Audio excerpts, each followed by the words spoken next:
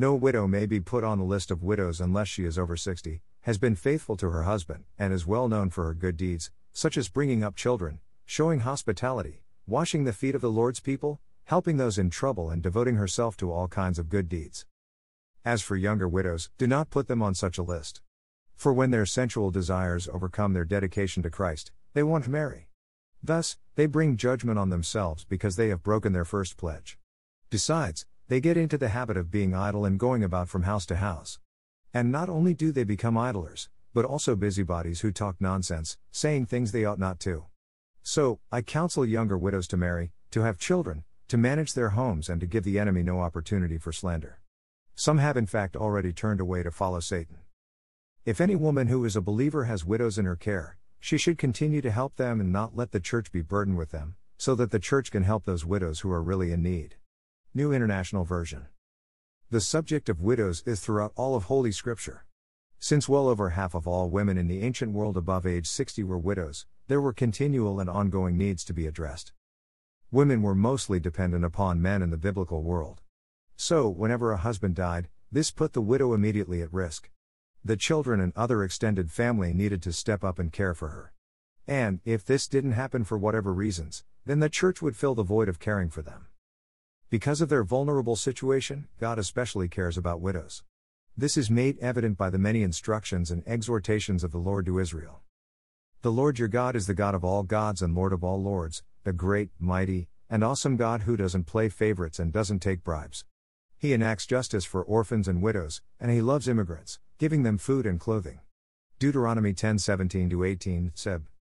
A father to the fatherless, a defender of widows. Is God in his holy dwelling? God sets the lonely in families. Psalm 68:5-6b, NIV. Jesus maintained the stance of care and concern for widows in the Gospels. Soon afterward, Jesus went to a city called Nain. His disciples and a large crowd went with him. As he came near the entrance to the city, he met a funeral procession. The dead man was a widow's only child. A large crowd from the city was with her. When the Lord saw her, he felt sorry for her. He said to her, "Don't cry." He went up to the open coffin, took hold of it, and the men who were carrying it stopped. He said, "Young man, I'm telling you to come back to life." The dead man sat up and began to talk, and Jesus gave him back to his mother. Luke 7:11-15, GW. So, it is no wonder that the Apostle Paul gave his young protege Timothy some detailed instructions on how to handle ministry to widows in his church at Ephesus. The gist of that instruction is to encourage younger widows to remarry so that they would be properly cared for in enrolling older widows on a church list for support. These widows within the church were expected to have a ministry of prayer and good works. This is truly wise counsel from Paul. Good relations and lifestyles require a healthy rhythm of giving and receiving. Widows are honored by having their needs met, as well as providing opportunities for them to give in ways they are able. Greater than religion that God accepts as pure and without fault is this: caring for orphans or widows who need help, and keeping yourself free from the world's evil influence. Greater than James 1:27, NCV. Whenever widows are only on the receiving end, they tend to become busybodies and gossips. And whenever they only give, then widows can be overlooked, and their daily needs neglected. All this is to say that there really needs to be thoughtful and intentional ministry to the widows among us. Although in today's modern society the status and station of many widows is different from the ancient world, there are still widows who need a life-giving ministry of both giving and receiving. For this important dynamic to be successful, it's necessary that adult children care for their elderly parents. I can testify firsthand as a hospital chaplain that there are many sons and daughters who fall woefully short of providing basic help to their aging mothers through a failure of consistent relational interactions, following through on needed paperwork, and answering calls in a timely manner. Also, far too many aging widows are lonely with little to no resources and support in the form of both relationships and basic necessities. A truly Christian community is aware of the widows in their parish and seeks to honor them through establishing a ministry of giving and receiving. Greater than learn to do good. Greater than seek justice.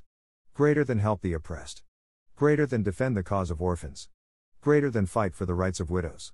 Greater than Isaiah 1:17, NLT. Families and churches have a responsibility to the elderly in giving sufficient financial help, practical assistance with driving to appointments, and consistent companionship. They also have a responsibility to arrange opportunities for widows to give their time in prayer and helping out others through good works and good wisdom. If we ourselves who are not widows have healthy rhythms of giving and receiving in our own lives, then we are in a position to help the elderly establish healthy rhythms as well. Perhaps it is telling that any lack of attention to widows reflects our own personal neglect of spiritual and emotional health. May God be in my head and in my understanding. May God be in my eyes and in my looking. May God be in my mouth and in my speaking. May God be in my heart and in my thinking. May God be at my end and at my departing. May God be with us, in all things and in every way. Amen.